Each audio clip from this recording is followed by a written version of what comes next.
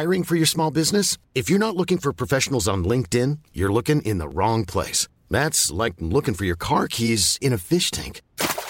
LinkedIn helps you hire professionals you can't find anywhere else, even those who aren't actively searching for a new job but might be open to the perfect role. In a given month, over 70% of LinkedIn users don't even visit other leading job sites. So start looking in the right place. With LinkedIn, you can hire professionals like a professional. Post your free job on linkedin.com/people today.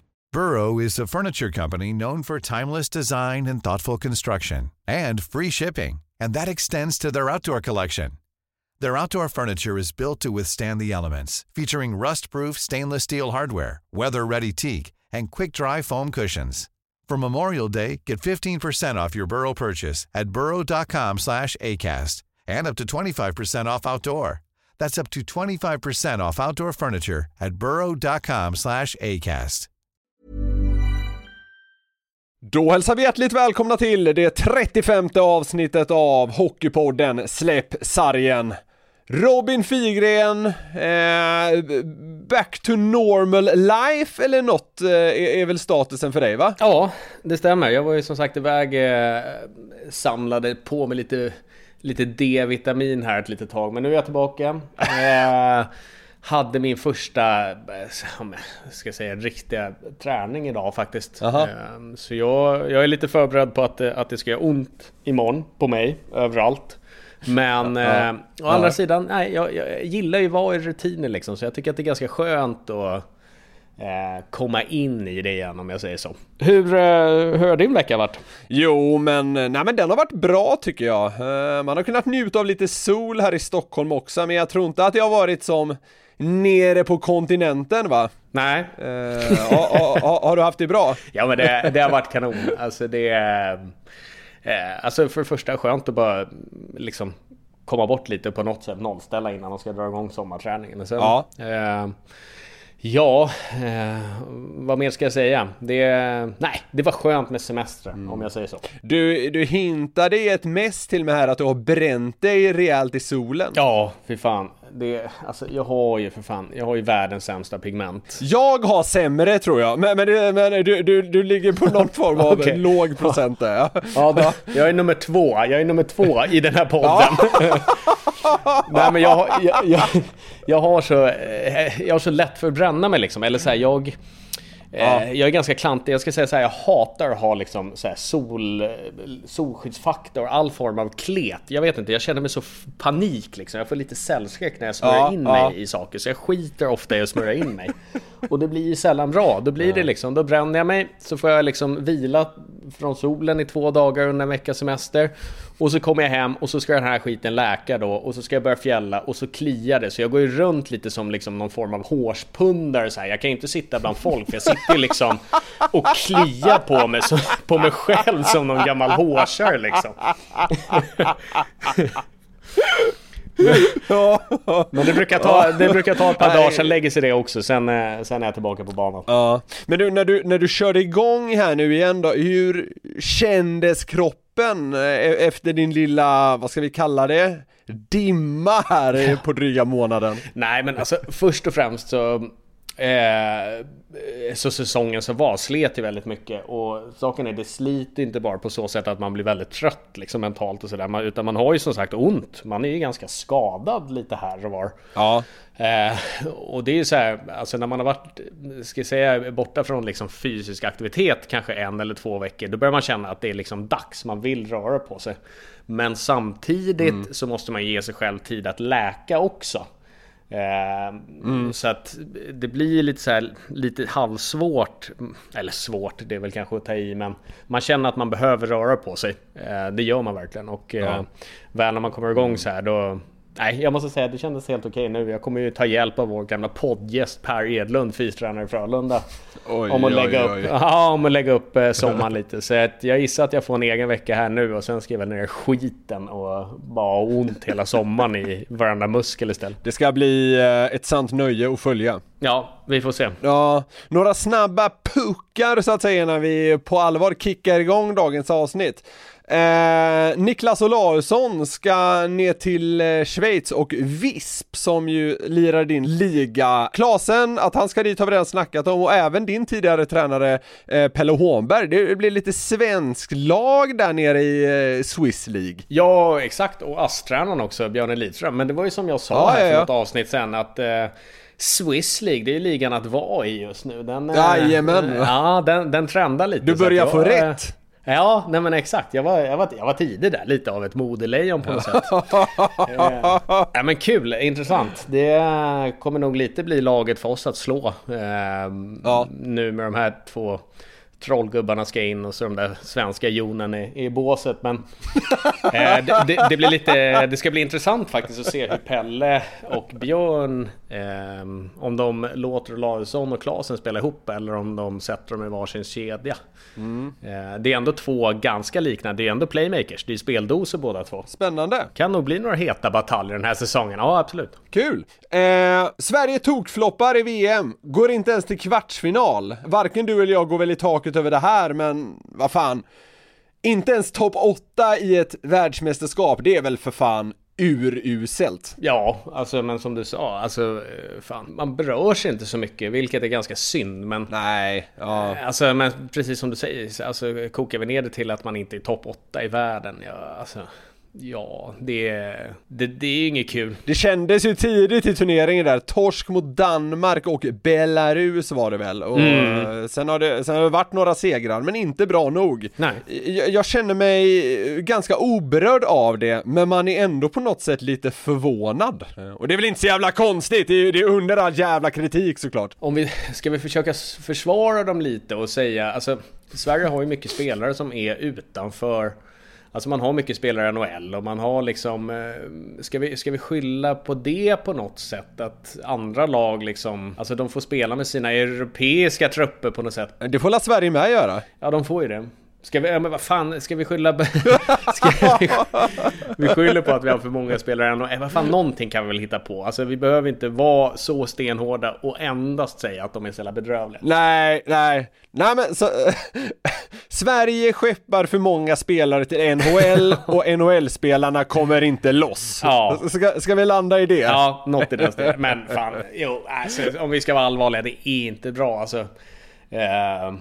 Det blir ju tungt när, precis som du nämnde liksom, torsk Danmark, torsk Belarus, då tung start alltså. De har gjort det tufft för sig. Ja. Men jag tänker faktiskt så här, vi ska inte gnida in det mer, utan mer konstatera att det är som det är. Så får vi se vad följderna blir av detta. Ja. Med det sagt så kickar vi igång veckans avsnitt.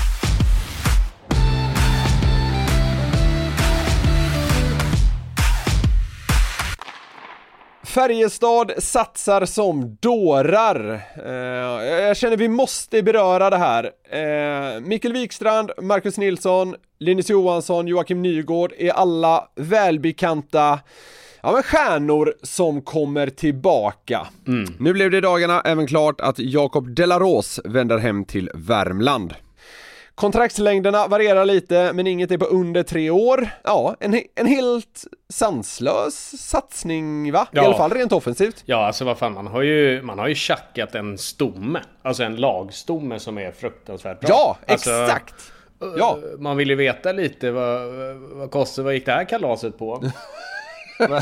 Nygård, hon stod väl upp 6 år, var det inte det? Ja, han ska väl vara på reapris under de 2 första åren, läste jag någonting om. Okay. Men det känns som att man kanske nu nyttjar att det finns deg på kontot när andra lag kanske behöver hålla i stålarna lite grann. Nej men absolut, och det behöver egentligen inte vara, det är nog, kan ju vara ett ganska smart drag. Verkligen. Alltså de, som sagt, de köper ihop en stomme nu som ändå ska vara där i 3 år, och då har man redan den är redan liksom klappad och klar ett par liksom säsonger framför, och då behöver man ju inte kanske lägga som, alltså förhoppningsvis så klickar det ju med den här stommen att de får ihop ett jäkligt bra lag, då kommer de ju inte behöva lägga de stålarna senare liksom, så att jag hoppas att för Färjestads skull att det blir som en typ av investering, Ja, att man nyttjar sitt feta kapital nu och på något sätt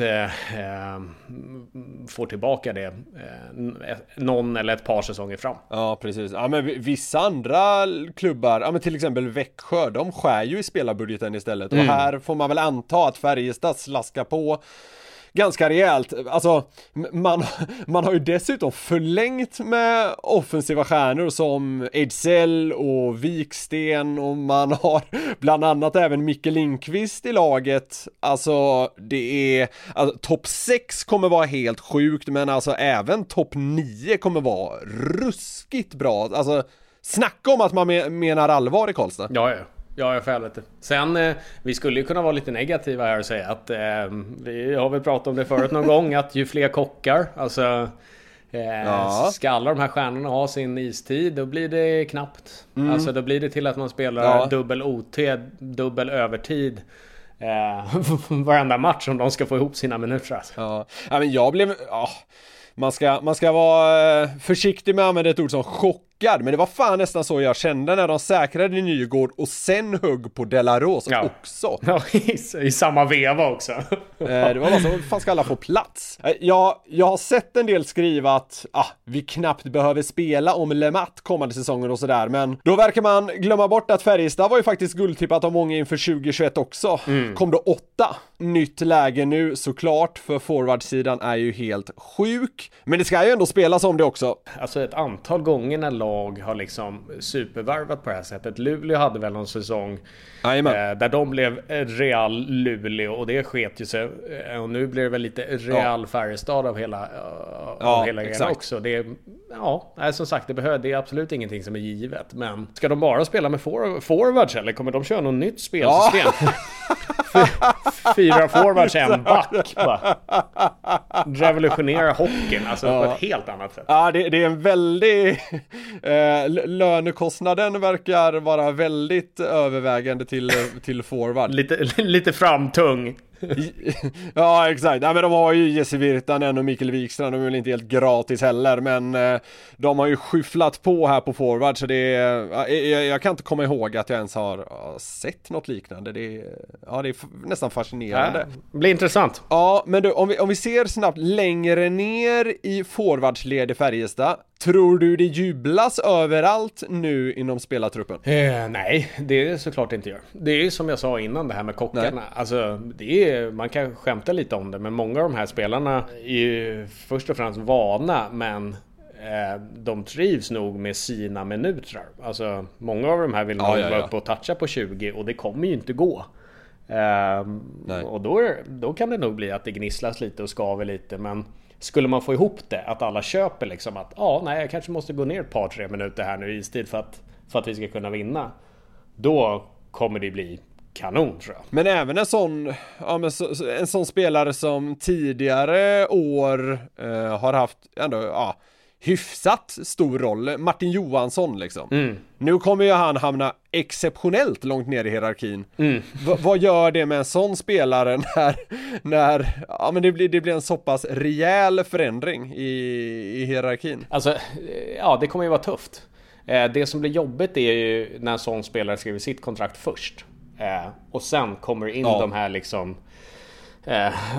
stora namnen och sådär, då blir det en annan sits. Alltså det är klart att då signar man ju på lite annorlunda premiss än vad man faktiskt ska behöva stå sin för vid det första nedsläppet. Verkligen. I första matchen, så att det är inte helt tillfredsställande. Det tror jag inte att en del gubbar är. Ja, som sagt, det blir ruskigt intressant att följa, men en satsning är det i alla fall de gör i Färjestad.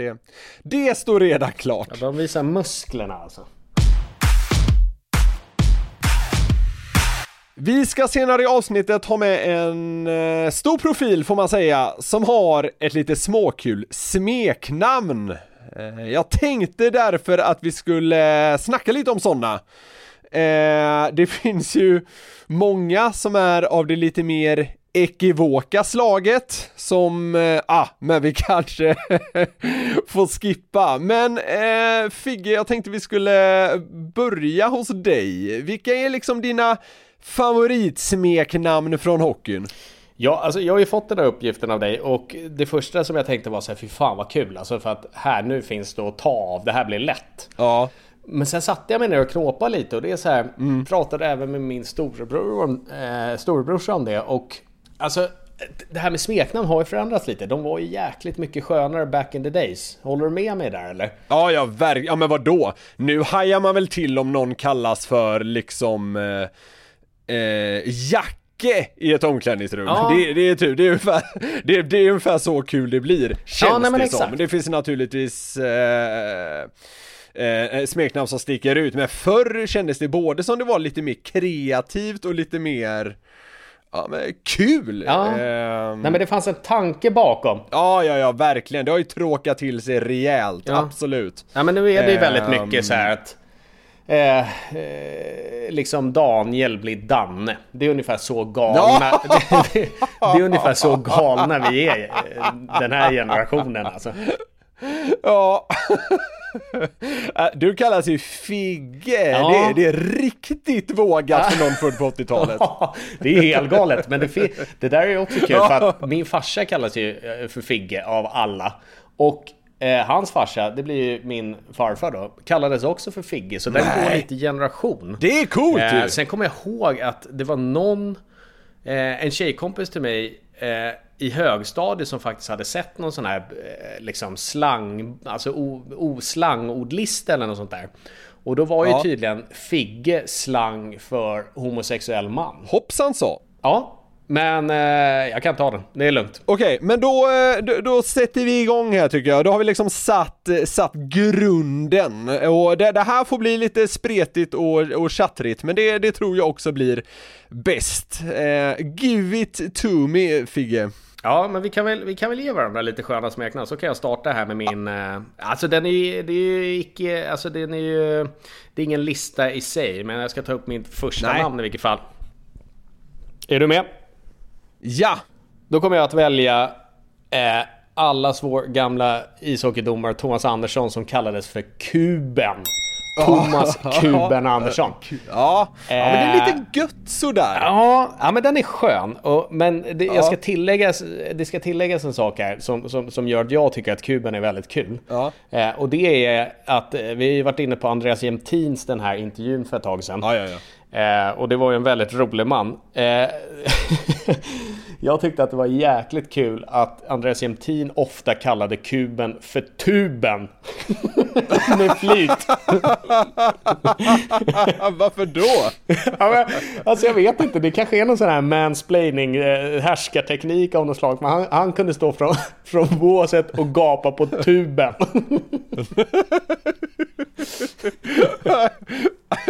Jag vet inte varför det är kul, men det är roligt. Ja, jag tycker också tuben. Nej, det tycker jag är skitkul. Ja. Alltså. Kuben var ju ett sånt smeknamn att man fick nästan tänka till vad han hette egentligen. Ja, exakt. Den satte sig så hårt. Ja, men det är lite som Bulan, alltså Thomas Berglund uppe i Luleå. Han är ju Bulan. Ja, exakt. Så om någon skulle säga Thomas Berglund, då hajar man ju nästan till. Ja, exakt. Det är väl nästan lite samma grej där med Kuben. Ja. Eller tuben, det får man ju välja själv. Andreas Jämtin-style. Ja, ge mig en här nu då.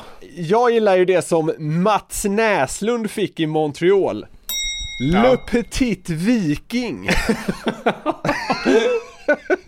Ja.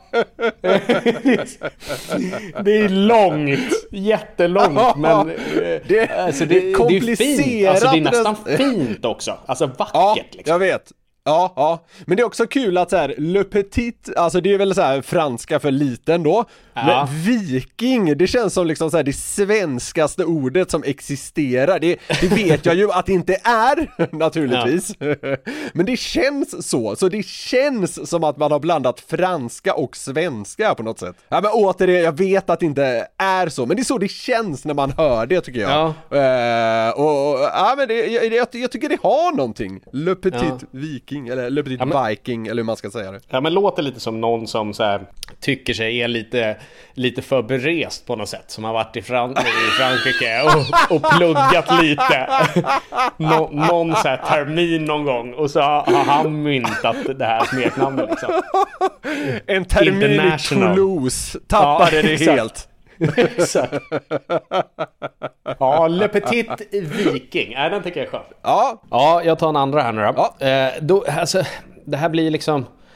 Det här är kanske inte namn som har satt sig, men vi hade en brottartränare i Göteborg som hette Frank Sten.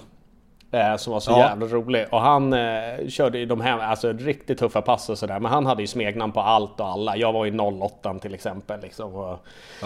Men han hade några roliga. Och det var, dels hade han ju Fredan Pettersson som var där, som kanske inte är världens längsta man. Han kallades ju för halvmetan. Det tyckte jag var kul. Halvmetan eller halvmetern. Det tyckte jag var kul. Och då är man väldigt kort. Det är man faktiskt. Och sen, samma Frank hade under den tiden då i juniorerna så spelade tillsammans med ett tvillingpar, John och Fred Wikner, som som man ändå vet om i hockeykretsen på något sätt. De två, båda kallades för kopian av honom. Det var lite skönt när de flög. Hallå kopian! Hallå kopian!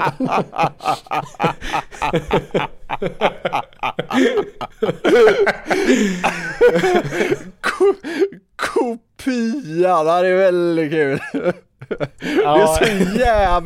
Det är så jävla basic på något sätt.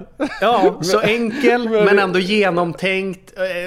Det blir ju kul. Och sen blev det kul för att han såg ut som att han gjorde. Han såg ut som han gjorde också. Du vet så här, liten brottare så här liksom, slänger in lite sköna liksom namn här och var. Det gjorde mycket, men jag gillar de där halvmetern och kopian. Kan vi landa på något sätt i att fystränare som håller till i Göteborg, de kan det här med att liksom limma på ett bra smeknamn på folk. Per Edlund var ju ej svag på det heller. Ja, men jag tror det blir ju på något sätt alltid. Det spelar nog ingen roll om man är i Göteborg eller Skellefteå eller Leksand. Ofta är det så här människor runt om, fystränare och så. Det är nog rätt. De är jäkligt snabba på smeknamn. Ofta jäkligt duktiga på det också alltså. Jag går vidare till alltså den här har man inte hört talas om, men jag tycker namnet är så bra så att det måste med. Det är en spelare som hette Kurt Suxdorf. Och han alltså lirade på liksom 1930-talet. Ja.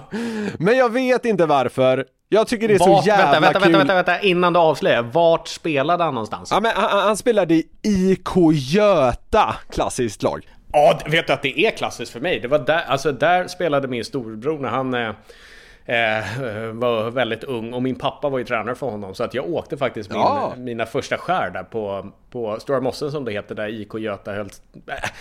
Helt onödig fakta. Kör namnet istället. Det är dit vi vill. Det tycker jag inte det är. Det är bonusinfo. Det ska vi ha med.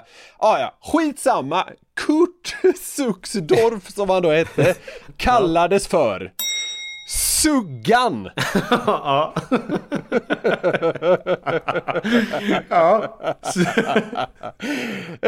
Alltså, en kvinnlig gris helt enkelt.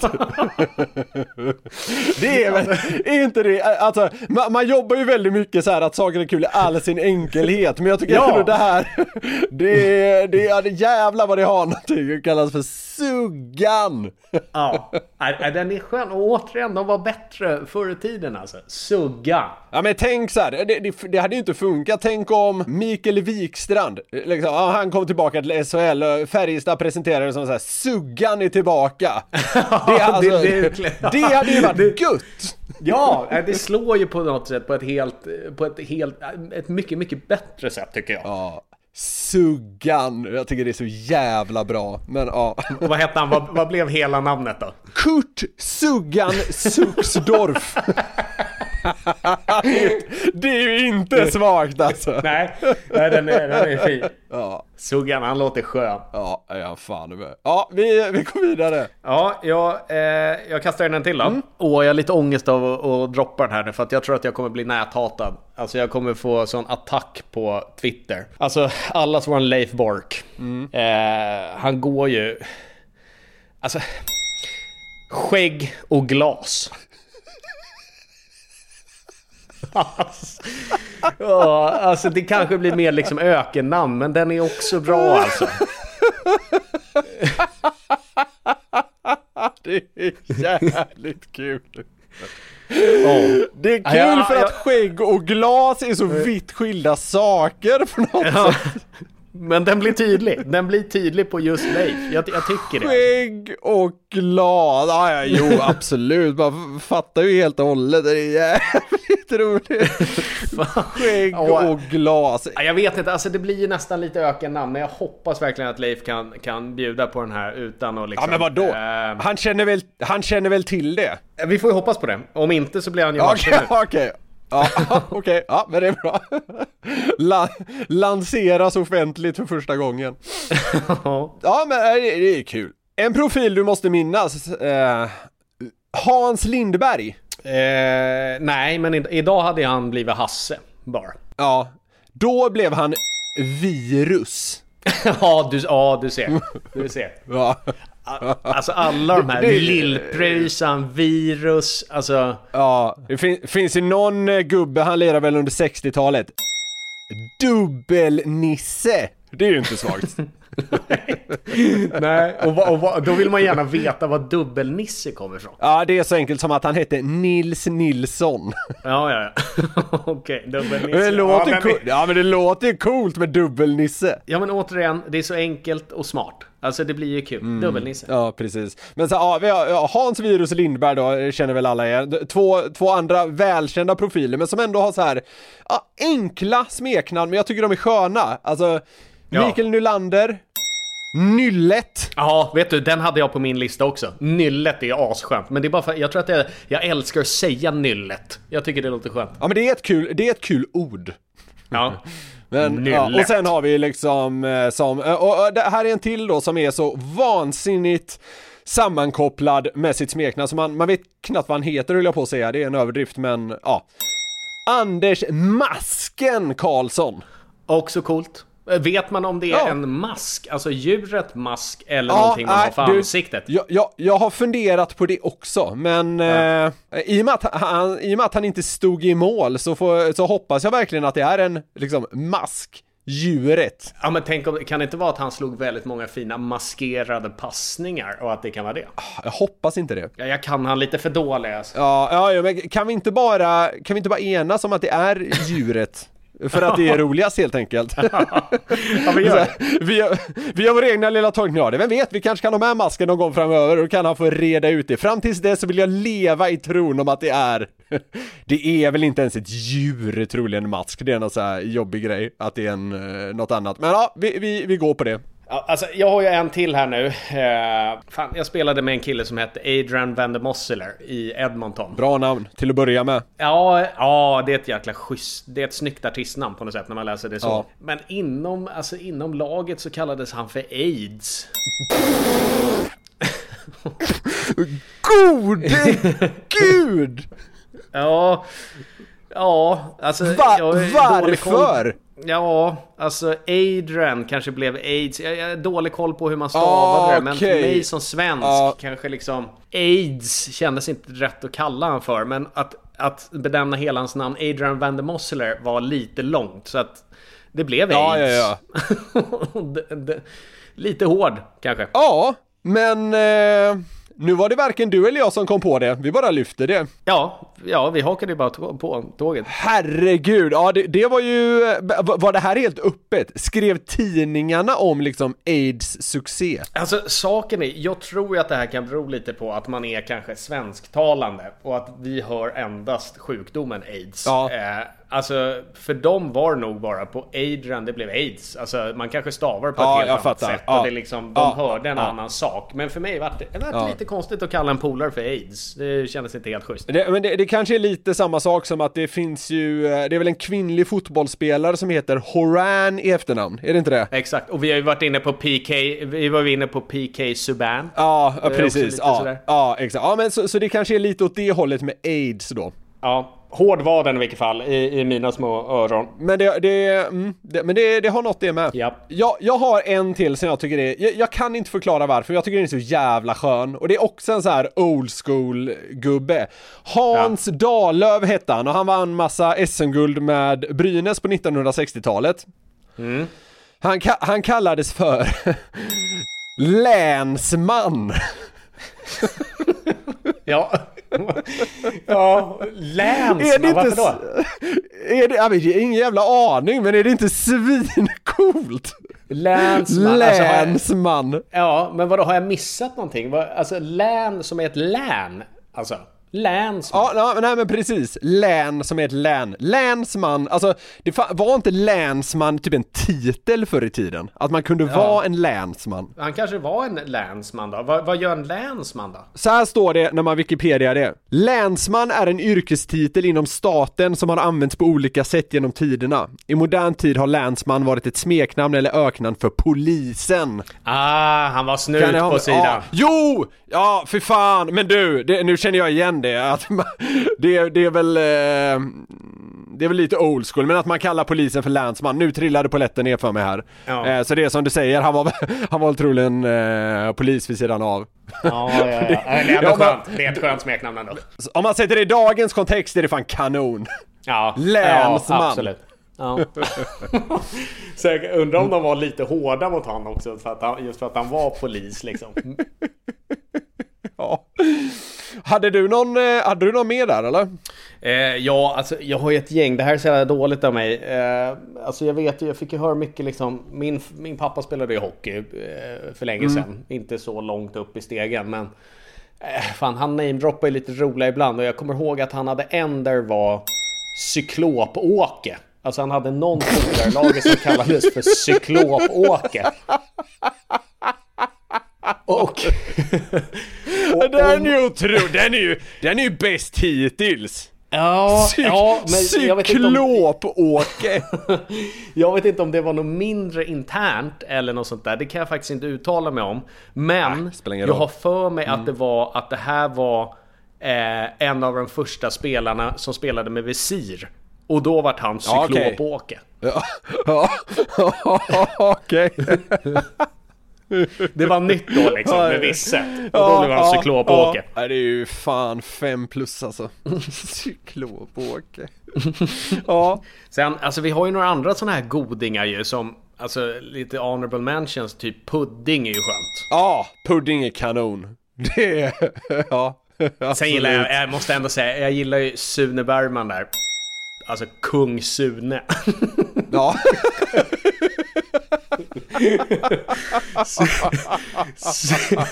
Och det är egentligen, jag tror att det är för att Sune är ett så jäkla skönt namn alltså. Sune, kung absolut. Sune. Ja. Ja, fan, absolut. Fan, Micke, nu vet jag att nu när vi ändå är inne på kungar och nu när vi har benämnt kung Sune, över till en annan kung. Och det är väl kanske inte så här skit. Alltså det är ett väldigt häftigt smeknamn och det är på Henke Lundqvist, The King. Ja. Men jag har ju fått en så sjuk, alltså häftig historia berättad för mig från Fredrik Sjöström som spelade tillsammans med Henke i New York. Okay. Nu vet jag inte exakt vad det var, men de hade i vilket fall, de två, han och Henke hade tittat på en Knicks-match, en basketmatch ihop. Ja. Och så vet jag tror att de skulle ta hissen då, skulle åka därifrån, och vid hissen då kommer Puff Daddy eller P Diddy eller vad han heter idag och Jay-Z, var på Puff Daddy tittar på Henke och säger Sup King. Alltså då har man inte på något sätt alltså uppnått livets mål då. Alltså om Jay-Z och Puff Daddy och de tittar på det och säger liksom Sup King. Alltså, nej, jag tycker att det är så häftigt. Då har man ju lyckats, om man säger så. Ja, nej, jag tycker det är så häftigt alltså. Då har man tagit sig någonstans i livet. Ja, då är man någon. Då är man faktiskt någon. Exakt. Vad man än tycker om de boysen så måste man ändå kunna hålla med om att det där är jävligt coolt. Vet du något om hur Henrik Lundqvist hade hanterat det? Nej, där stannar storyn, men den får gärna stanna där för mig för att den räcker gott och väl. Jag tycker att den är så häftig. Ja, den är ju kanon alltså. Ja, men där samlade vi en rätt bra skara smeknamn tycker jag. Sen finns ju liksom 7300 till man kan väva in här, men vi måste dra gränsen någonstans också. Tyckte det var kul, det var mysigt att få liva upp den lilla delen av hjärnan. Ja, men faktiskt, det är ett kul ämne. Och precis som du säger, det finns ju säkert 1000 mer, men... Ja, men verkligen. Det här är ett ämne som det säkert finns anledning att återkomma till framöver också. Men ja, kul! Dags för veckans Figge avslöjar, och eftersom det här är vårt första avsnitt under sommarmånaderna så tänkte jag vi skulle kolla, Figge, vad gör du allra helst en helt ledig sommardag? Jag får välja eller? Jag får... Helt fritt inom rimlighetens gränser. Ja. Nej men absolut, och jag tänker inte ens ta en ledig dag. Jag tänker ta en fredag, jag älskar ju fredagar. Vad unikt. Ja, i Linköping, vet du vad jag gjorde då? Då satt jag tillsammans på en bänk med... Det var jag, Mattias Bäckman, Musse Håkansson, fan var det med? Johan Åkerman, tror jag. Vi satt tillsammans. Ja. Och då gjorde jag faktiskt så. Jag tryckte upp så här tjocka huvtröjor till oss där det stod mysfredag på ryggen. Och så bjöd jag på frulle och sådär. Och så hade vi det som tema att varje fredag så var någon tvungen att liksom ta med sig något bakat eller något fint och sådär. Det var ganska kul. Ja, det var fan vad gulligt. Ja, det var en mysig tid. Men jag tar en fredag. Då tänker jag så här. Då åker jag ner. Jag vaknar liksom relativt tidigt. Jag skulle gissa vid kanske 8 kanske. Sen tar jag ett par kokta ägg och sen traskar jag ner till gymmet och så kör jag ett pass som är ganska så här beach disco-musklerna. Ja, men exakt. Lite roligare pass. Men även få in en ganska bra svettning för att jag ska förtjäna det som komma skall. Ja, fattar. Och då efter det så det fanns ju en tid man fick basta efteråt på gymmet och sådär. Den går inte längre. Så att jag går hem och duschar, svabbar av mig lite. Och sen möter jag upp ett gäng polare på en liten öllunch i solen. Och då, i och med att jag går på helg, så tänker jag att jag ska unna mig lite. Så att då käkar jag någonting gott som kanske inte är supernyttigt. Och sen sitter jag nog där och babblar. Och förhoppningsvis så blir det blir liksom inte en lunch, utan det blir en gammal lus. En lunch utan slut. Ja, jajamän. Ja. Exakt. Man låter lunchen överlappa framåt kvällen. Ja, men precis. Den överlappar till slut i en middag. Och nu är det ju öppet till 22. Så då hinner man ju faktiskt äta en middag också. Jajamän. Så mycket så här garv i goda vänners lag, låga axlar, liksom avslappnad skön kväll, och efter det så kan jag vingla hem. Sen kan jag duscha av mig, få lägga mig, titta på tv och somna framför tvn bara. Vilken jävla kväll ändå du. Ja, men vad fan, den skulle du vilja haka med på. Vi får köra den ihop. Ja, herregud. Ja, fy fan vad mysigt. Nej, men det tycker jag låter dunder. En lite mysigare Figge avslöjar den här gången. Vi brukar ju vara lite hårda ämnen på det segmentet, men det här tyckte jag var lite härligare.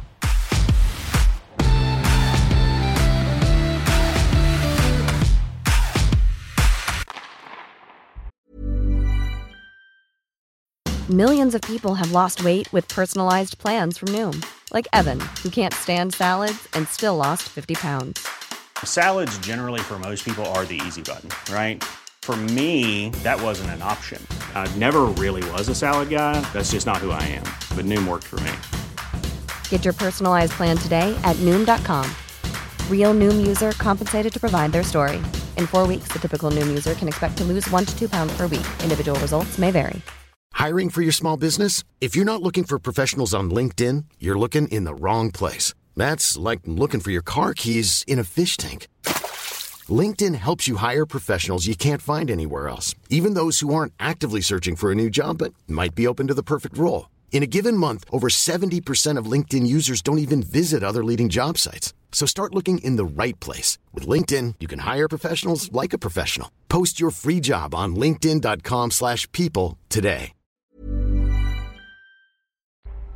Han har tagit 4 SM-guld som spelare och gjort 920 matcher i laget som han även var kapten för i 11 säsonger. Den här 45-åringen är en stor legendar i sin hemstad, men andas gentleman så pass mycket att även större delen av Hockeysverige högaktar personen som är synonym med nummer 76. Flest poäng någonsin i SHLs grundserie och slutspel och dessutom högsta ligans bästa passningsläggare genom alla tider. Nu har Jönköpingssonen lämnat hockeyn och HV71 efter nästan ett kvarts sekel inom klubben. Vi säger varmt välkommen till podden, Johan Davidsson. Tackar. Du har ju knappt gjort avtryck inom svensk hockey. Nej, Jag menar motsatsen, det är starka papper. jag blev ju genast typ 1000 år gammal när du började prata om sekel. Hur gammal är jag, tänkte jag liksom. Så att, håller man bara i tillräckligt länge så blir det ju mycket. Jag håller ju på Frölunda och jag måste säga att du är en av få motståndarstjärnor man inte avskytt. Kanske till och med tyckte om lite grann. I ett svagt ögonblick. Någon gång kanske jag sa, fan han är bra Davidsson. Ja. Nej, men jag känner väl ungefär detsamma, höll jag på att säga om Frölunda då. Jag har aldrig hatat Frölunda. Det behöver du inte göra. Nej. Så att nej, det är kul att höra, jättekul att höra faktiskt. Det är väldigt lätt att bli hatad annars. Ja, jo, men ligger det kanske något i det ändå, Johan? Att du, vad ska man säga, du har hållit dig på rätt sida gränsen. Du har väl fått lite så här gentlemannautmärkelser och lite sådana grejer. Du har skött det rent sportsligt, det är väl så man kan sammanfatta det? Ja, eller så har jag lurat alla under många års tid. Jag vet inte vilket, men... Ett svin egentligen. Ja, precis. Nej, men jag tror jag är en människa som mår bättre av att vara överens och vara kompis och så vidare. Så att jag lever ju hellre i det förhållandet till människor. Jag är inte den som växer och mår bättre av att folk är arga på mig eller tycker illa om mig. Så på något sätt så påverkar väl det naturligtvis hur man är som person och försöker vara. Sen är det inte alltid att man håller det tyvärr och jag har haft riktigt dåliga stunder där ute också, det ska jag villigt erkänna. Men får man domarpriset, gentlemannapriset, så jag vet inte vad de andra säger till domaren, men det måste vara värre än vad jag sa tydligen. Ja, exakt. Ja, vi har snackat om smeknamn tidigare i det här avsnittet och du går ju som Snöret. Man kan ju gissa, men orkar du kort dra bakgrunden till det?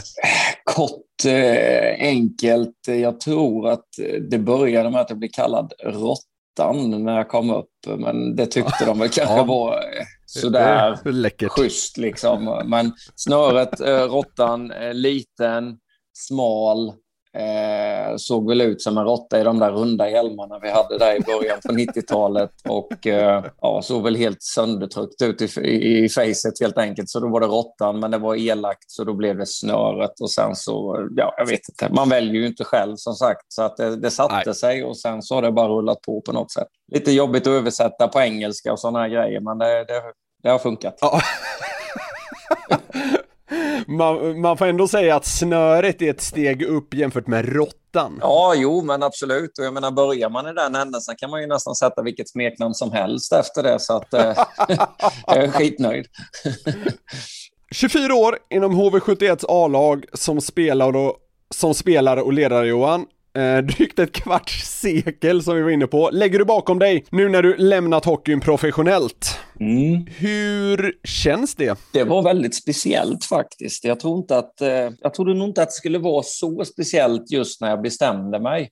Men sen när man väl kommer till punkten där man faktiskt ska packa ihop de sista grejerna. Jag höll nog på i en vecka vecka och tänkte att nu har jag fått med mig allting i alla fall. Men jag fick åka dit måndagen veckan efter jag har slutat. Liksom. Första dagen jag inte ska vara där så är jag där på morgonen och får smita in bakvägen för att hämta de sista grejerna. Det var typ det enda jag egentligen behövde ha med mig. De glömde jag. Så att det kändes väldigt, väldigt speciellt. Det var, jag är sån här otroligt blödig människa också, otroligt irriterande, men du kan skicka mig på en albansk begravning när jag inte känner någon och jag kommer gråta mest av alla under ceremonin. Och det drabbas jag ju också av då naturligtvis när jag ska lämna mitt arbete som jag har varit på i stort sett hela mitt liv.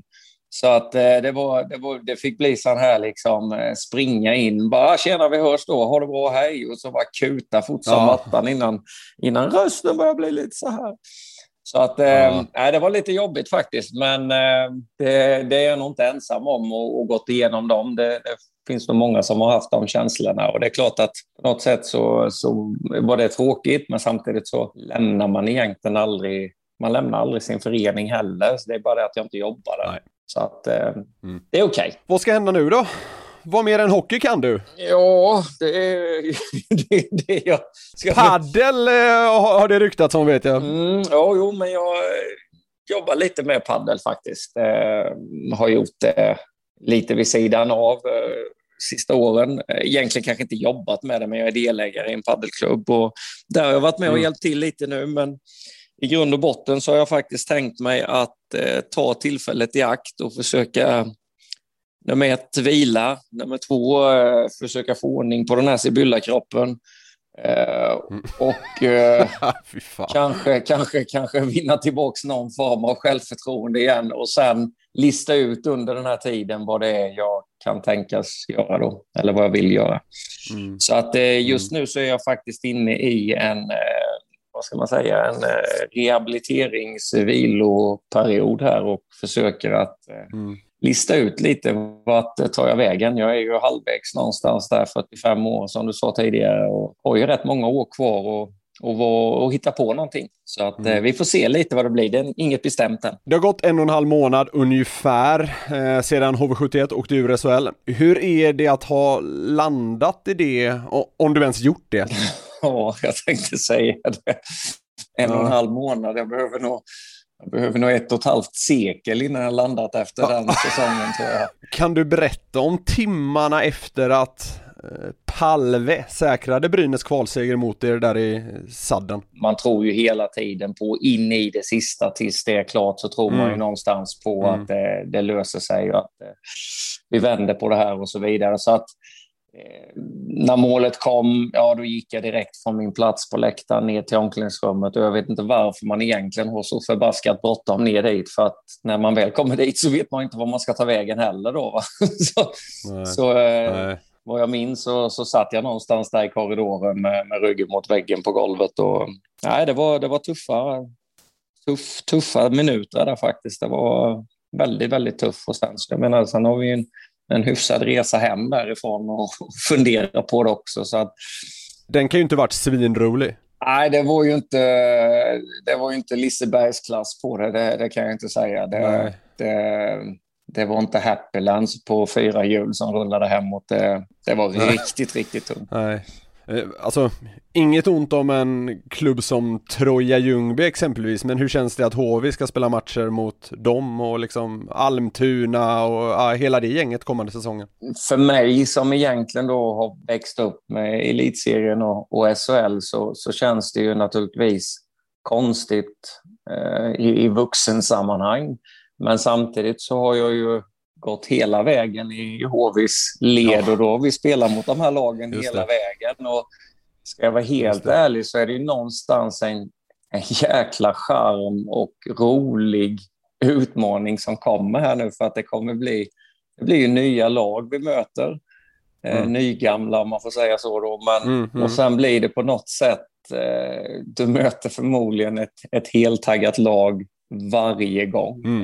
Det kommer liksom inte delas ut några gratispoäng överhuvudtaget för att slå HV, tror jag att de flesta av de allsvenska lagen är ganska sugna på. Så att Ja, det blir en utmaning, men det är också det som är spännande i det jobbet liksom, och anta den utmaningen. Jag tycker så här utifrån att det ändå verkar på något sätt andas en viss positivism runt klubben. Jag har sett att många har blivit medlemmar, sponsorer stannar, Hult bygger ett, men för hockeyallsvenskan, ruskigt intressant lag. Alltså, det måste kännas kul att det inte har blivit någon form av begravningsstämning runt klubben som, det är klart att det var det där några dagar, men det känns inte riktigt som det har hållit i sig, om du förstår vad jag menar. Nej, men man har haft ganska lång tid på sig att processa det här, och det finns ett enormt hockeyintresse i närområdet och i Jönköping.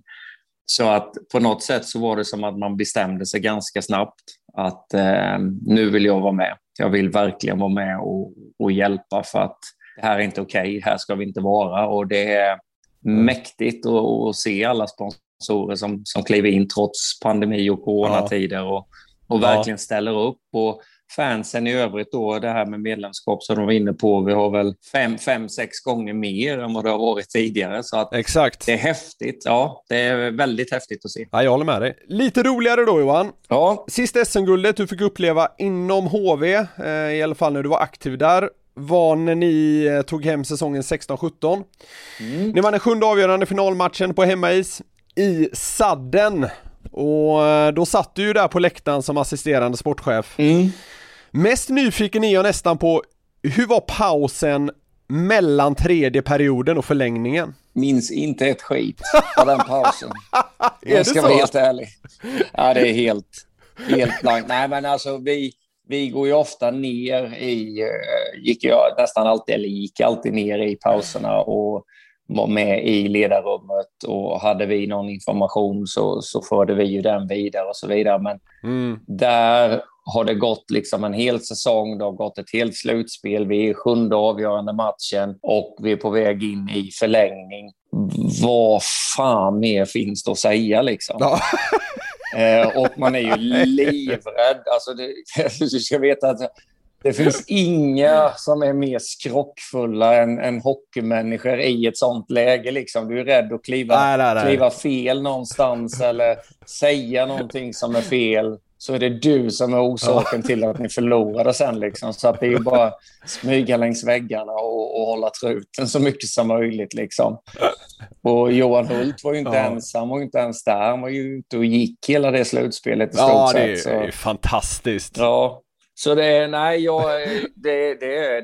väldigt svart faktiskt. Jag kommer inte ihåg någonting i stort sett. Man är så jädra fokuserad trots att man inte spelar och trots att man inte gör någon skillnad överhuvudtaget egentligen. Så är man så otroligt spänd. Nästan rädd för att välja fel bubbelvatten i pausen för att det kan påverka. Ja, det är ju kört om du tar fel smak på det liksom. Jag har tjatat sönder den här matchen i den här podden, men jag tycker att den var så jäkla episk, just att finalen gick till 7 matcher och det avgörs i Sadden. 1 mål ska avgöra hela säsongen. Jag kommer ihåg att det var tv-bilder där på när Kristoffer Törngren kvitterade till 1-1 i tredje perioden. Så kommer jag ihåg att hela Kinnarp, som den heter, då lyfter ju, men du bara sitter där och knyter näven på något sätt. Alltså, det kändes som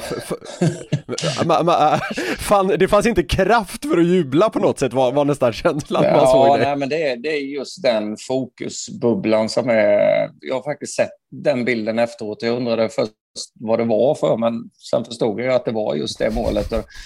Och det kom så oväntat. Det kom från ett skott från ingen vinkel alls och smet in där vid axeln. Och nej, det är full fokus bara, så det var det enda jag lyckades med, att knyta näven liksom och veva 3 gånger och leva i min egna lilla värld. Det ser ut på det som att det är en liksom 2-2-kvittering under en försäsongsmatch i Strömstad ungefär. men så taggad vet jag inte att du kan få mig till den matchen, men man vet. Nej, jag förstår att det inte riktigt var så, men jag tyckte det var en så jäkla härlig bild på något sätt. För på sitt eget lilla sätt visade du där liksom hur sjuk anspänningen var i den här matchen. Men den var även som sagt som helt neutral var den så sjukt episk, den fighten tyckte jag. Ja, den var häftig. Väldigt häftig. Ja. Var det du som meddelade Hult eller som var ute på sin promenad under förlängningen? Nej, för fan, jag hade ju full på att springa. Jag vet inte vilket håll jag sprang åt knappt, men jag vet att jag körde high five med någon i korridoren, men jag ville väl ner så fort som möjligt då. Men när han... Jag vet inte om han hörde, för han var inte så långt ifrån ishallen, för han vågade inte gå för långt bort, men jag vet inte om han hörde på något sätt, för han vågade inte lyssna på matchen heller liksom, så att det är väldigt kul alltså, tycker jag. Ja, det är just att gå i den här ovissheten där ute. Jag fattar inte hur han löste det, för det var ju någon form av skrock. Jag måste göra mitt bästa för laget, och det är att jag går härifrån liksom. Det är så jävla härligt. Du lämnar ju nu efter 7 år som assisterande sportchef i HV. Under den här tiden har du givetvis fått vara med och fatta många svåra beslut. Ja. Hur var det att säga blankt nej till en sådan som kompisen Martin Törnberg? Otroligt jobbigt, naturligtvis. Samtidigt så lär man ju sig också att det ingår i jobbet, och det blir inte bättre av att dra på det på något sätt, eller att försöka förmildra saker och ting genom att blarra på om en det ena än det andra, och att få det att verka positivt. Det är liksom, man lindar inte in det, utan man tar det ganska rakt och ärligt och gör det så bra man bara kan. Det kan aldrig bli bra, men man kan göra det så bra man kan i alla fall. Men hur har det varit att följa, om vi tar Martin som ett exempel då, han har ju varit ganska öppen i media med att han var rejält jäkla besviken. Hur är det att följa en sån grej? Jag bara förutsätter att ni är vänner, men ni har i alla fall tillhört samma klubb i många år. Jag har absolut inga problem med Martin, för Martin är underbar och vi har spelat i 100 år ihop också. Va? Så att, nej, men det är ju, och jag delade ju känslorna med honom, och jag vet ju själv hur det är att vara i den situationen där man inte är önskvärd på samma sätt, för det är ju den känslan du får, att nej, de tycker inte om mig längre, eller jag är för dålig, eller de tycker inte jag är tillräckligt bra och så vidare. Och det är ju ganska rått i idrotten. Det är ganska avskalat. Så länge du spelar och så länge du är duktig, så du kan ju få världens bästa treatment. Det är lite som det är borta i USA. Jag menar, så länge du spelar bra och presterar bra, så kan du ju i stort sett parkera din bil var du vill utanför. Men den dagen du inte sätter passningarna längre, då är fan ingen bil kvar när du kommer ut efter matchen liksom.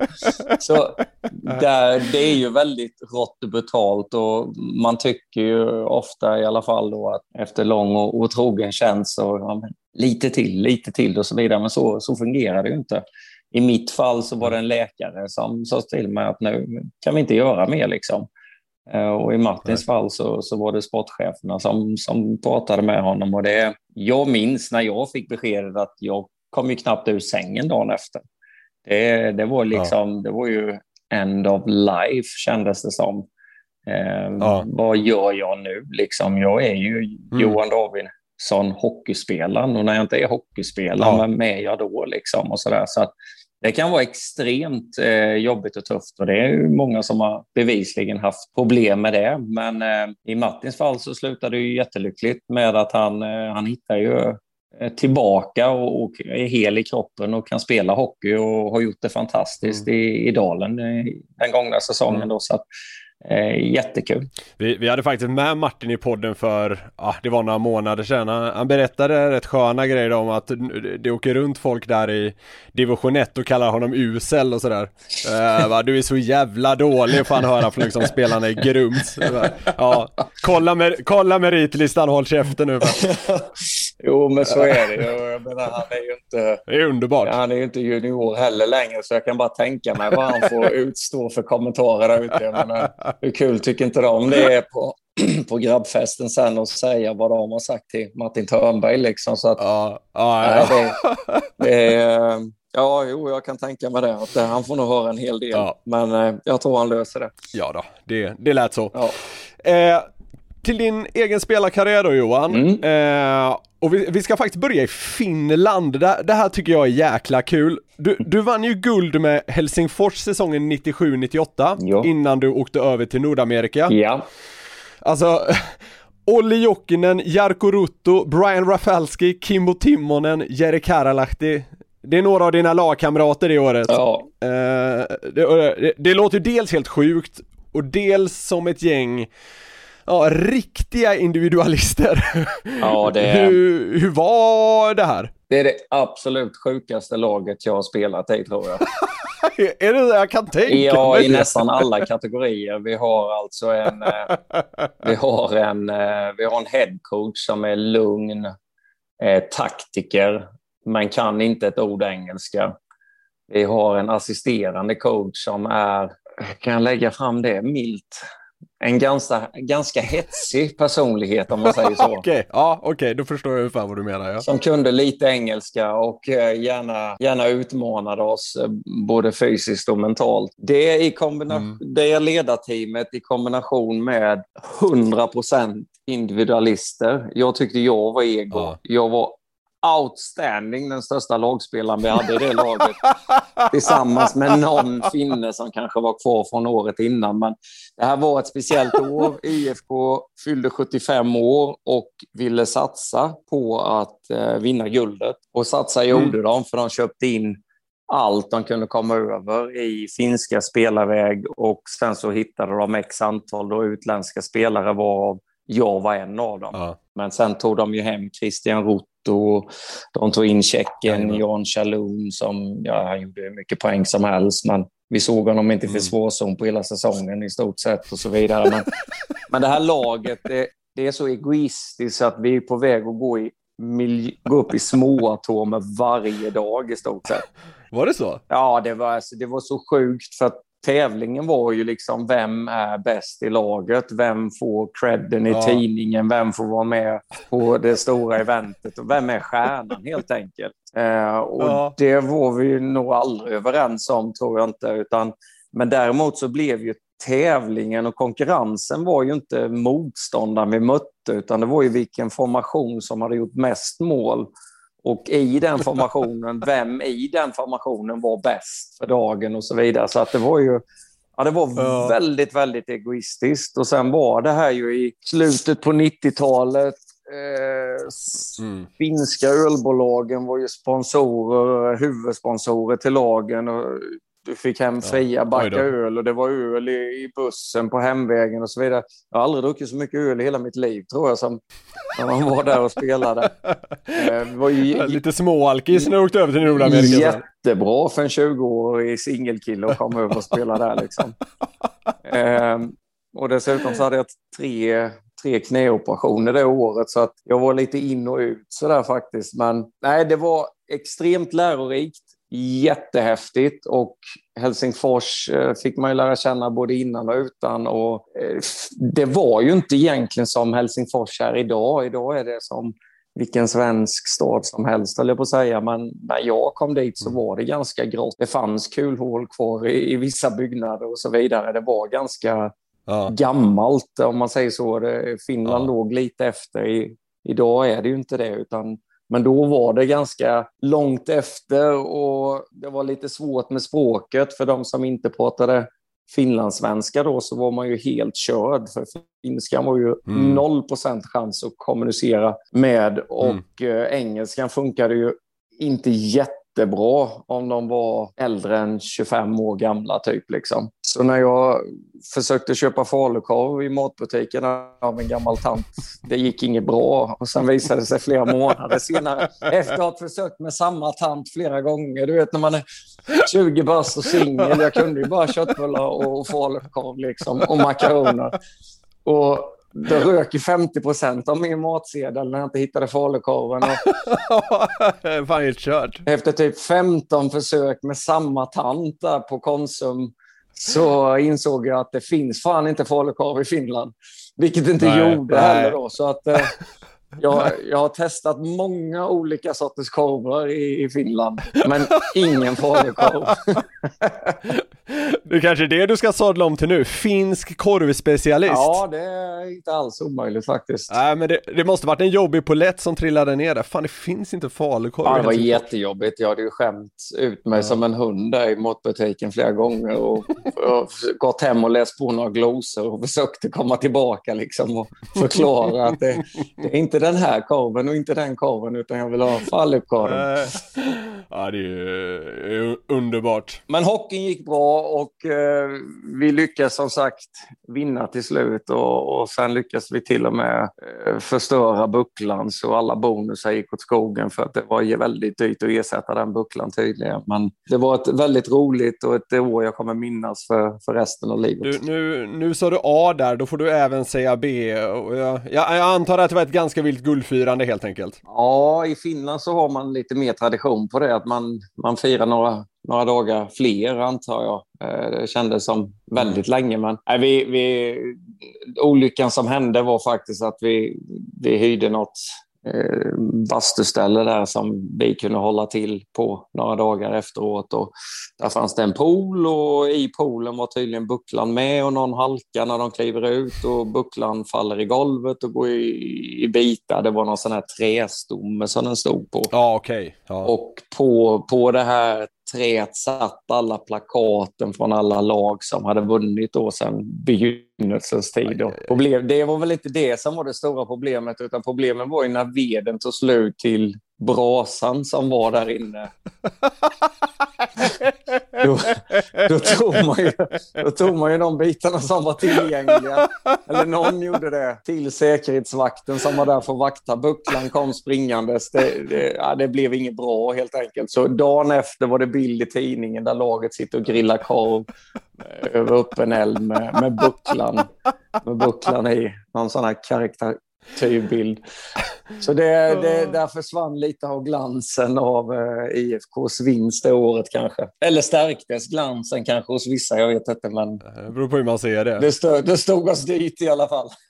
Pokalen användes som grillved i alla fall. Ja, något i den stilen. Så att det blev lite fel där. Men det var som sagt, det var ett väldigt spännande år och jag fick spela mycket hockey. Jag fick se mycket finska filmer och gick mycket på bio det året, för det var det enda jag kunde göra i stort sett. Så att det var häftigt. Gå på bio, tjata om falukorv och dricka bärs. Bra år i Helsingfors. Under din första säsong i Nordamerika så fick du lira med legendarerna Selene och Kariya i Anaheim. Vilka var dina starkaste intryck från att dela omklädningsrum med de här gubbarna? Båda var ju superstjärnor i vårat lag framförallt, men de var ju även stora i ligan naturligtvis. Men att de var så extremt olika, både människor och spelartyper. Paul Kariya var den superseriösa, kom alltid 3 timmar före träning, gjorde sina rutiner, sov med någon form av handledsskydd för att vinkla upp så han skulle få mer rörlighet i handlederna och sådär liksom. Jag undrar, vad fan, är du helt sjuk? Eller liksom, gå och lägga sig med handlederna i 90 grader och böjda åt fel håll liksom. Men det är ju otroligt. Ja, men det var liksom, och det var hans väg, och det var stretching och övningar som jag aldrig har sett tidigare liksom, som han gjorde, och det gick liksom inte att haka på honom. Jag försökte stjäla hans parkeringsplatser utanför träningsarenan under ett helt år, men det gick inte att komma före honom liksom. Han kände som han sov i den där ishallen. Så superseriös i alla avseenden. Och så har du motsatsen, Teemu Selänne, som aldrig började ta på sig hockeyutrustningen förrän när det var 5 minuter kvar till match liksom. Då började han slänga på sig grejerna och de hängde på 3/4 liksom, och sen ut där, och sen kunde han visserligen kanske se osynlig ut under lång stund, men sen blixtrade han till, och så när matchen är slut så har han gjort 2 mål och en assist lik förbannat liksom. Och man undrar, hur fan gick det till? En klassisk råtalang som bara naturligtvis tränar hårt också, men han var en råtalang och den andra var en träningsprodukt liksom. Så det var 2 ytterligheter man fick lära känna där då. Och sen vi andra legosoldater som sliter som gör och inte är i närheten av att nå de resultaten liksom. Det känns bara jävligt orättvist. Men, intressant att det är två sådana ytterligheter i samma väldigt framgångsrika kedja. Ja, och att de då kunde vara så extremt duktiga tillsammans på isen och inte liksom exakt. Att inte den ena, att inte Sellene bara spydde på Kariya när han såg honom träna liksom, och tvärtom, att inte Kariya tycker liksom, vad fan, så jag drar runt den här late jäveln liksom. Jag fick förmånen att spela ett par matcher med dem också, och det var ju en ren fröjd. Det var ju liksom bara att försöka. Det var ju så här touch-icing på den tiden när jag spelade där, så att det var ju bara att slå slagskott ner i kortsidan på andra sidan, så var ju de först på pucken, så hade man chansen till assist. Jag fick faktiskt en sån assist en gång när jag bara rensade ur zon, och så studsade den i sargen och ut igen, och vem kommer där? Jo, där kom Sellene, och bredvid honom kom Kariya, så han bara tog pucken, passade över till Kariya, pang, mål, och där nere stod jag och drog i tröjan liksom på en andras. Så det var lyxigt. Men sen å andra sidan så när inte poängen trillade in, så var det inte så svårt att lista ut vem som skulle ryka från formationen, om man säger så. Det var inte så att Craig Harsburg satt där på kontoret och undrade om jag satt Todd Davidsson eller Kariya och sätta på bänken nästa match.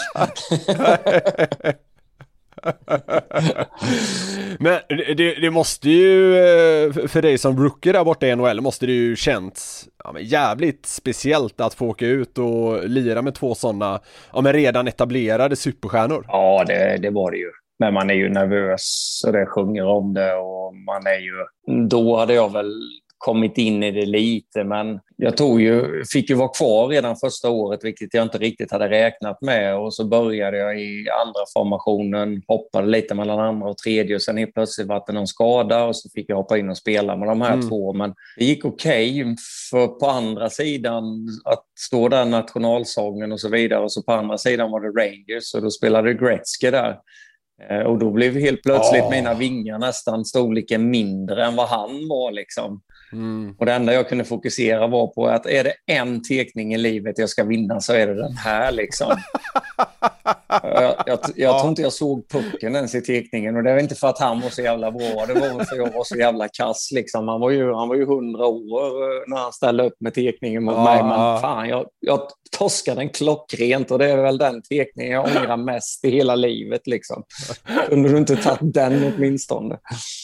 Står där med hakan i isen och ska teka, det låter inte optimalt. Nej, verkligen inte. Nej. Visst var det så att du fyllde år väldigt ofta på den här tiden? Hur fan har du fått reda på det? Ja, det är väl den där jävla goaltuppen som... Jo, det gjorde jag. Det var ett stående... Det var ganska...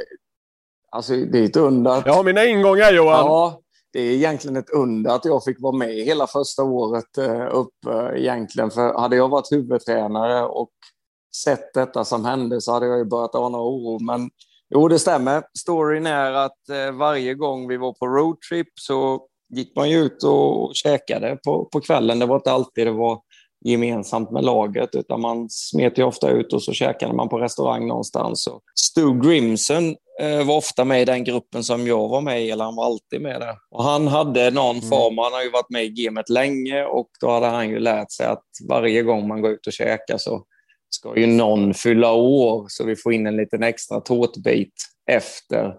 Och så sjunger vi och så vidare. Det var ju rätt charmigt första gången jag fick göra det, men det visade sig sen att det blev ju jag varje gång.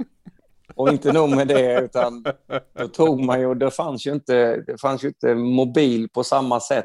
Mobil hade vi ju, men det här med kort och grejer, så det var ju en polaroidbild liksom, som varje restaurang verkar ha i USA på mig, där jag sitter i sån här strut och trumpet eller sån här man blåser i. Så varje dag på roadtrippen när vi kommer till träning så sitter det alltid en ny bild på mig i omklädningsrummet med partyhatt och grejer. Jag menar, helt ärligt, hade jag varit coach och sett den här killen liksom, att helt ärligt, har han varit ute nu igen? Det såg ut som jag var ute och partade liksom 7 dagar i veckan. Men det blev en rolig grej, tyckte de. Så att det var bara att bjuda på det. Inofficiellt var du liksom 63 bast. Ja, precis. Ja, jag vet inte om det räckte. Alltså det... rätt in mellan Cellen och Karia. Ja, precis. Pensionären Davidsson. Ja. Ja. Året därpå blev du tradad till Islanders. Så jag då inte hade något att spela för tyvärr. Nej. Här har jag nog läst mig till att er tränare gjorde något extremt udda då inför någon bortamatch. Vet du vad jag fiskar efter då? Jag är ganska säker på vad du fiskar efter. Ja, det stämmer. Jag blir tradad till Islanders. Det är jag och Jörgen Jönsson som får byta lag. Det är otroligt i sig för övrigt att ni tradas mot varandra. Ja, det var ganska komiskt faktiskt. Och det var väl egentligen en lång story innan där. Men skitsamma, jag blir tradad till Islanders. Jag har kanske spelat 2 eller 3 matcher. Och vi möter Pittsburgh hemma och får torsk 7-1, tror jag.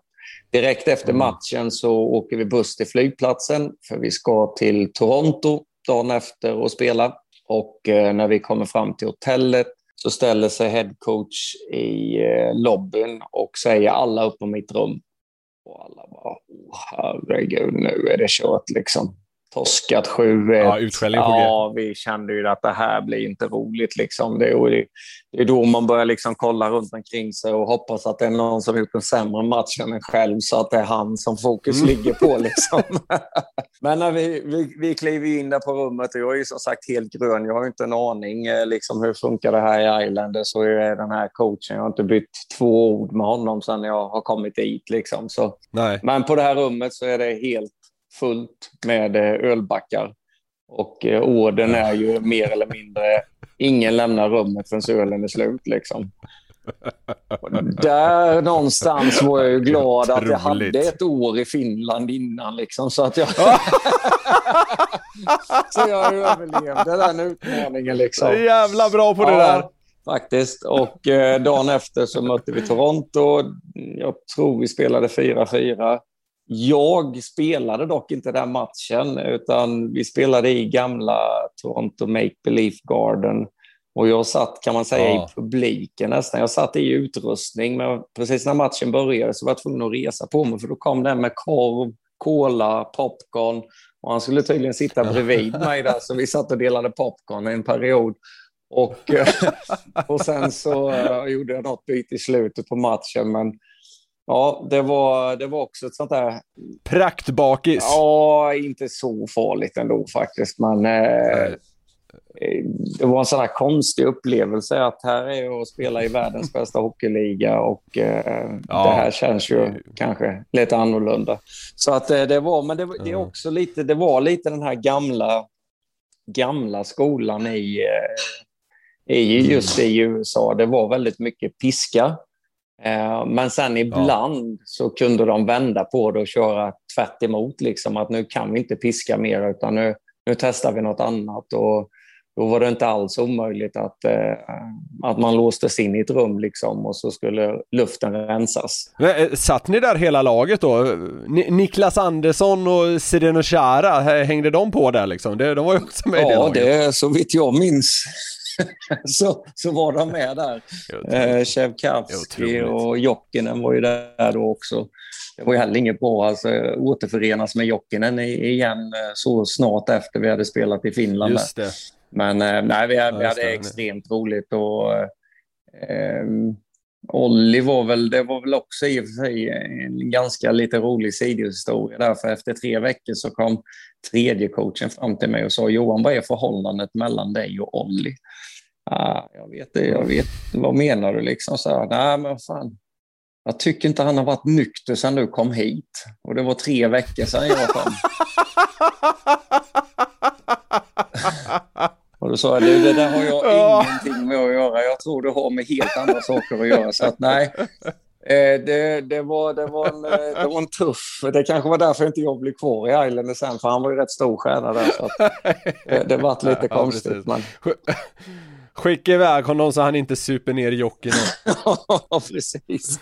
Det är mycket politik där borta. Så.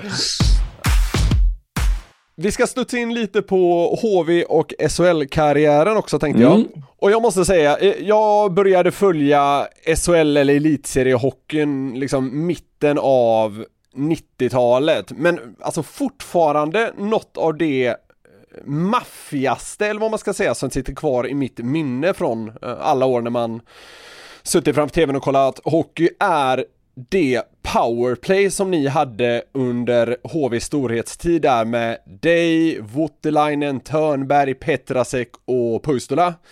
Det pikade ju där guldsäsongen 9-10 när er kvintett var topp 5 i lagets poängliga. Hur kändes det att åka ut för att spela powerplay på den tiden?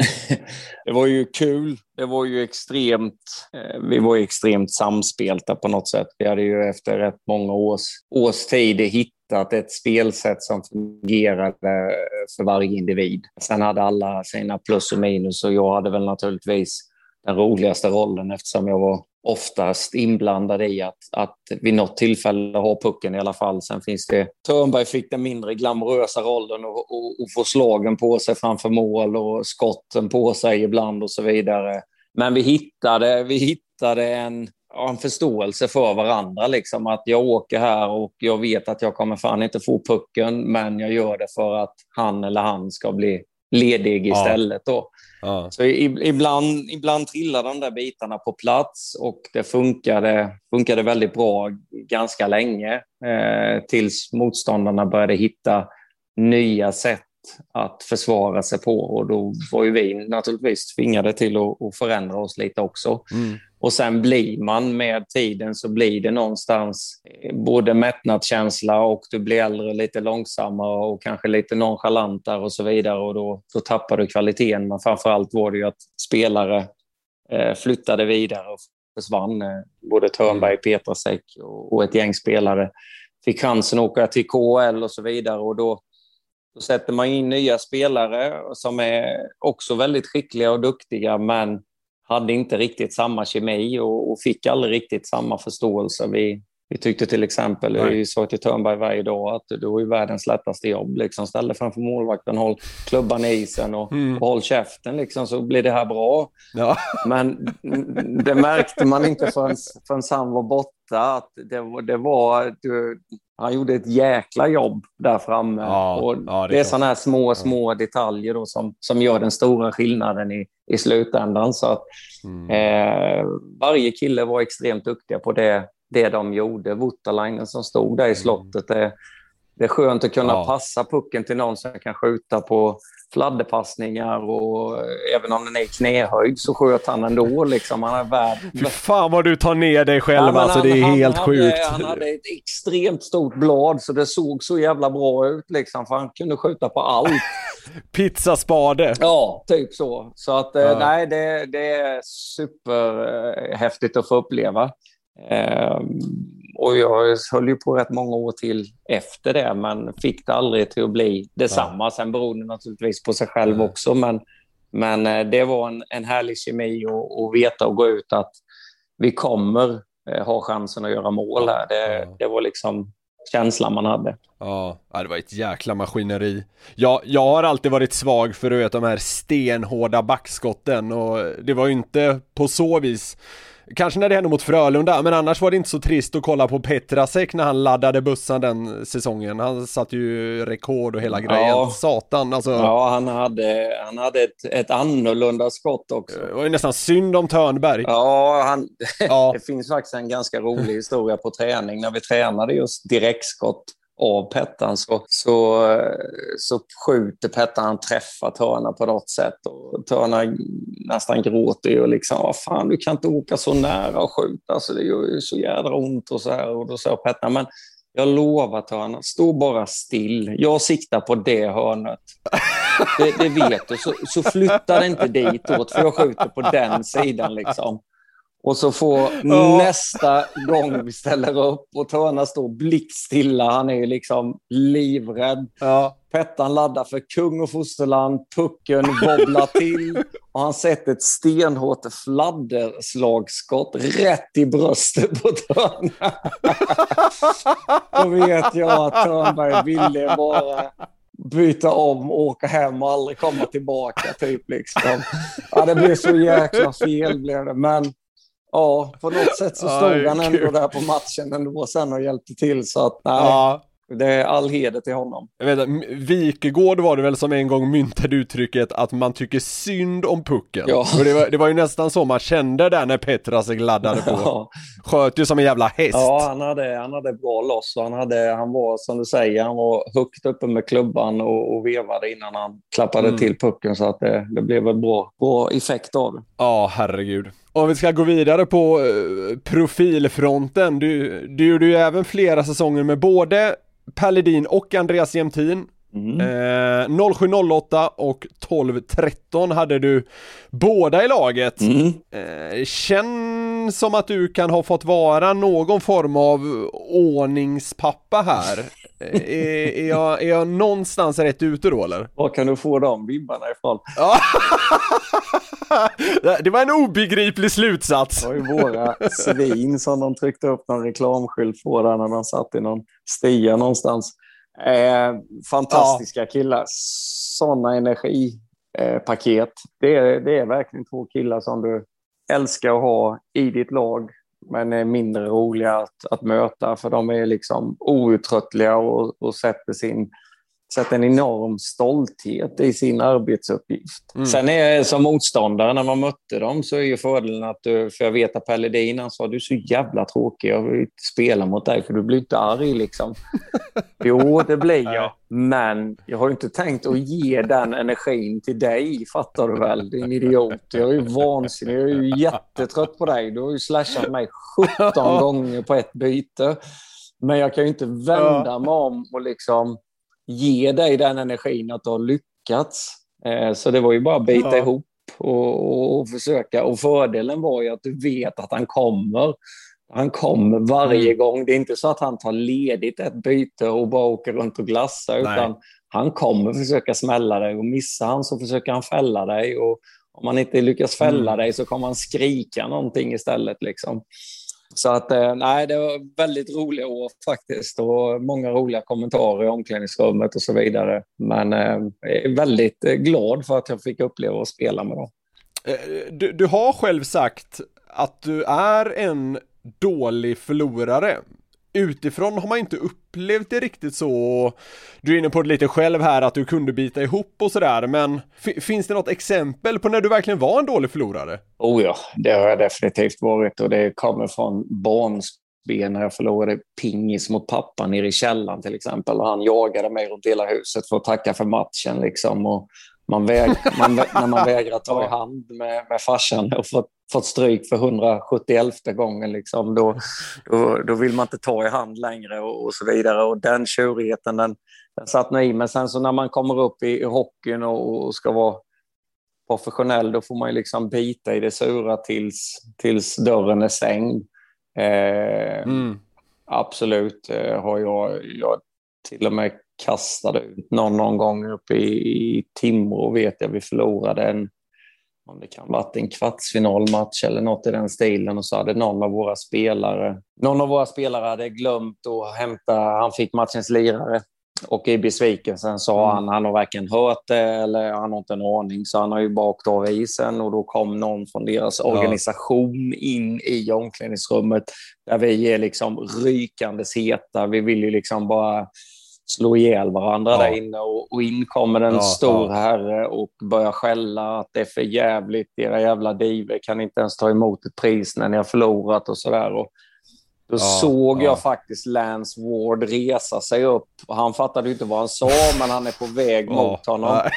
Och då har jag två alternativ. Det är att antingen så låtsas jag som att det regnar, eller så får jag ta honom innan. Det kan ju, det är ju inte bra för mig, men det kommer sluta Sverige om det är Lance som tar honom. Så att Jag tog den där gubben och mer eller mindre kastade ut honom och föll över honom. Och då hade journalisterna börjat samlas där utanför omklädningsrummet och ut kommer jag och den här välväxte herren liggandes på varandra genom dörren. Det såg inte så jävla bra ut. Så det var väl ett sånt ögonblick där man inte riktigt klarade att hålla huvudet klart och kallt. Men jag kunde ta några djupa andetag och svara på frågorna och sen fick jag lacka ur ordentligt.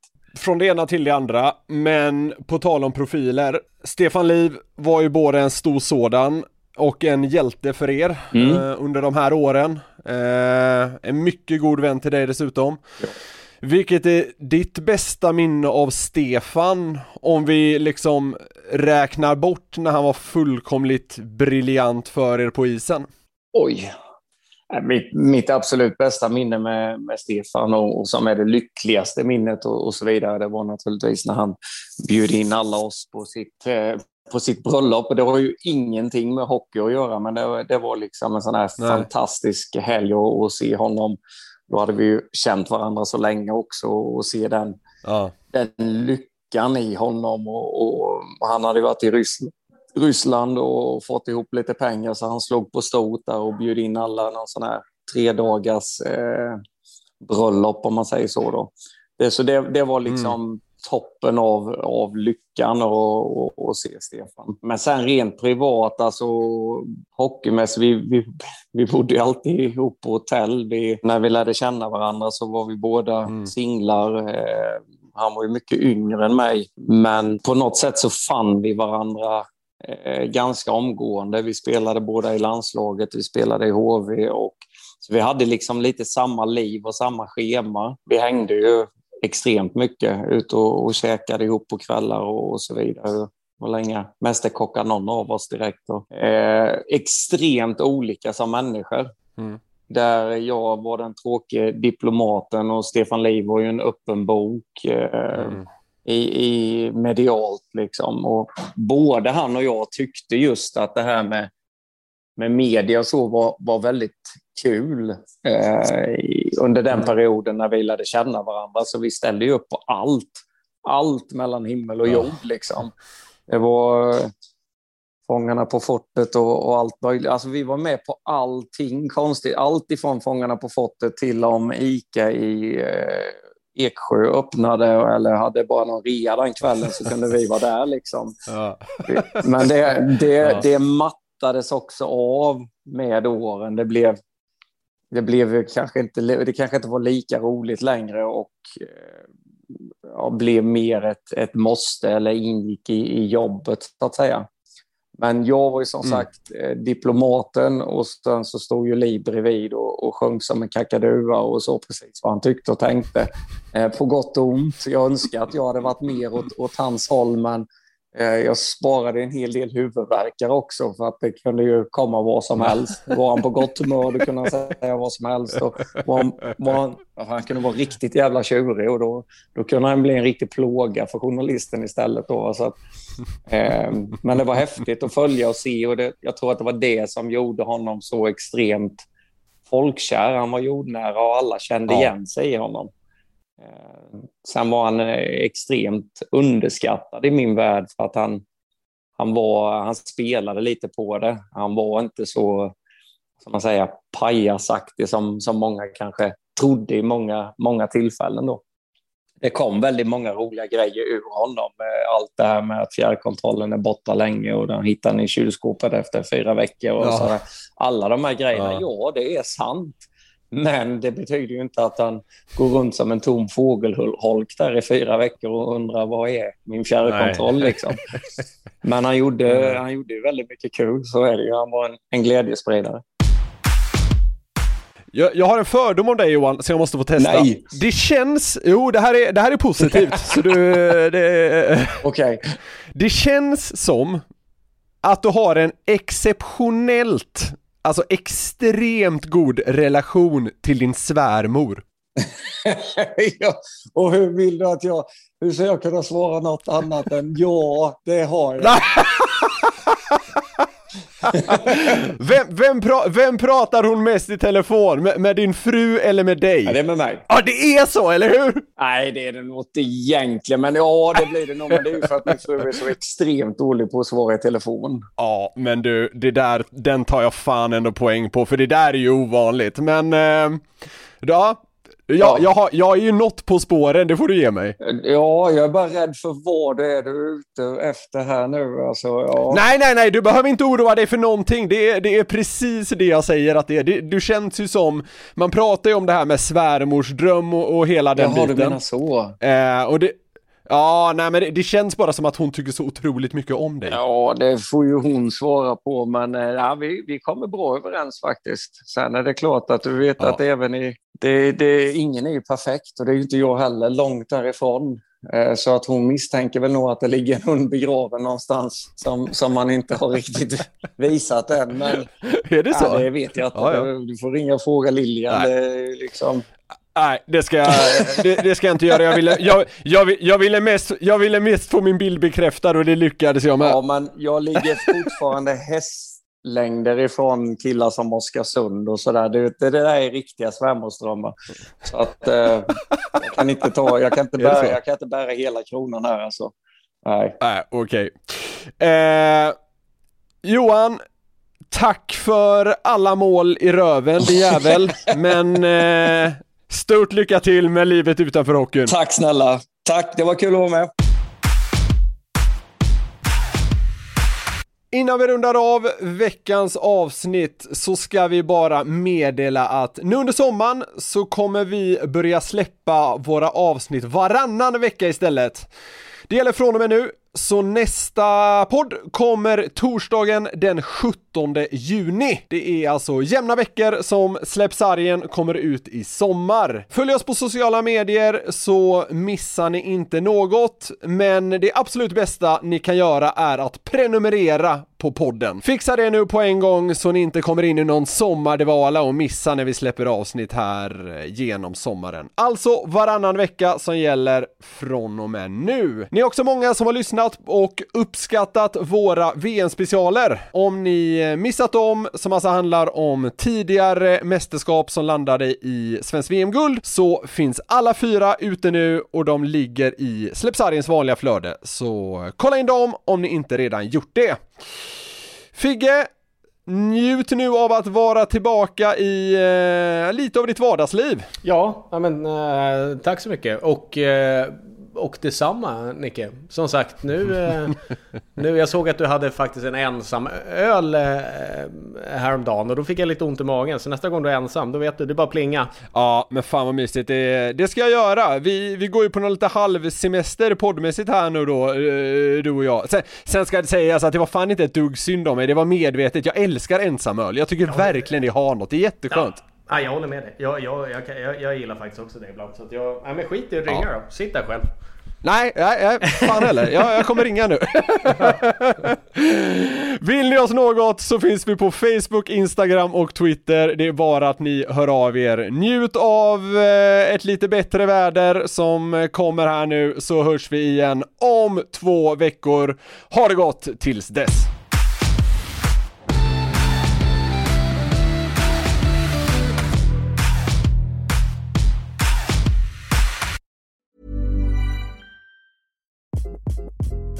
Hi, this is Craig Robinson from Ways to Win, and support for this podcast comes from Invesco QQQ, the official ETF of the NCAA. The future isn't scary. Not realizing its potential, however, could be. Just like on the recruiting trail, I've seen potential come in many forms as a coach. Learn more at Invesco.com/QQQ. Let's rethink possibility. Invesco Distributors, Inc. Planning for your next trip?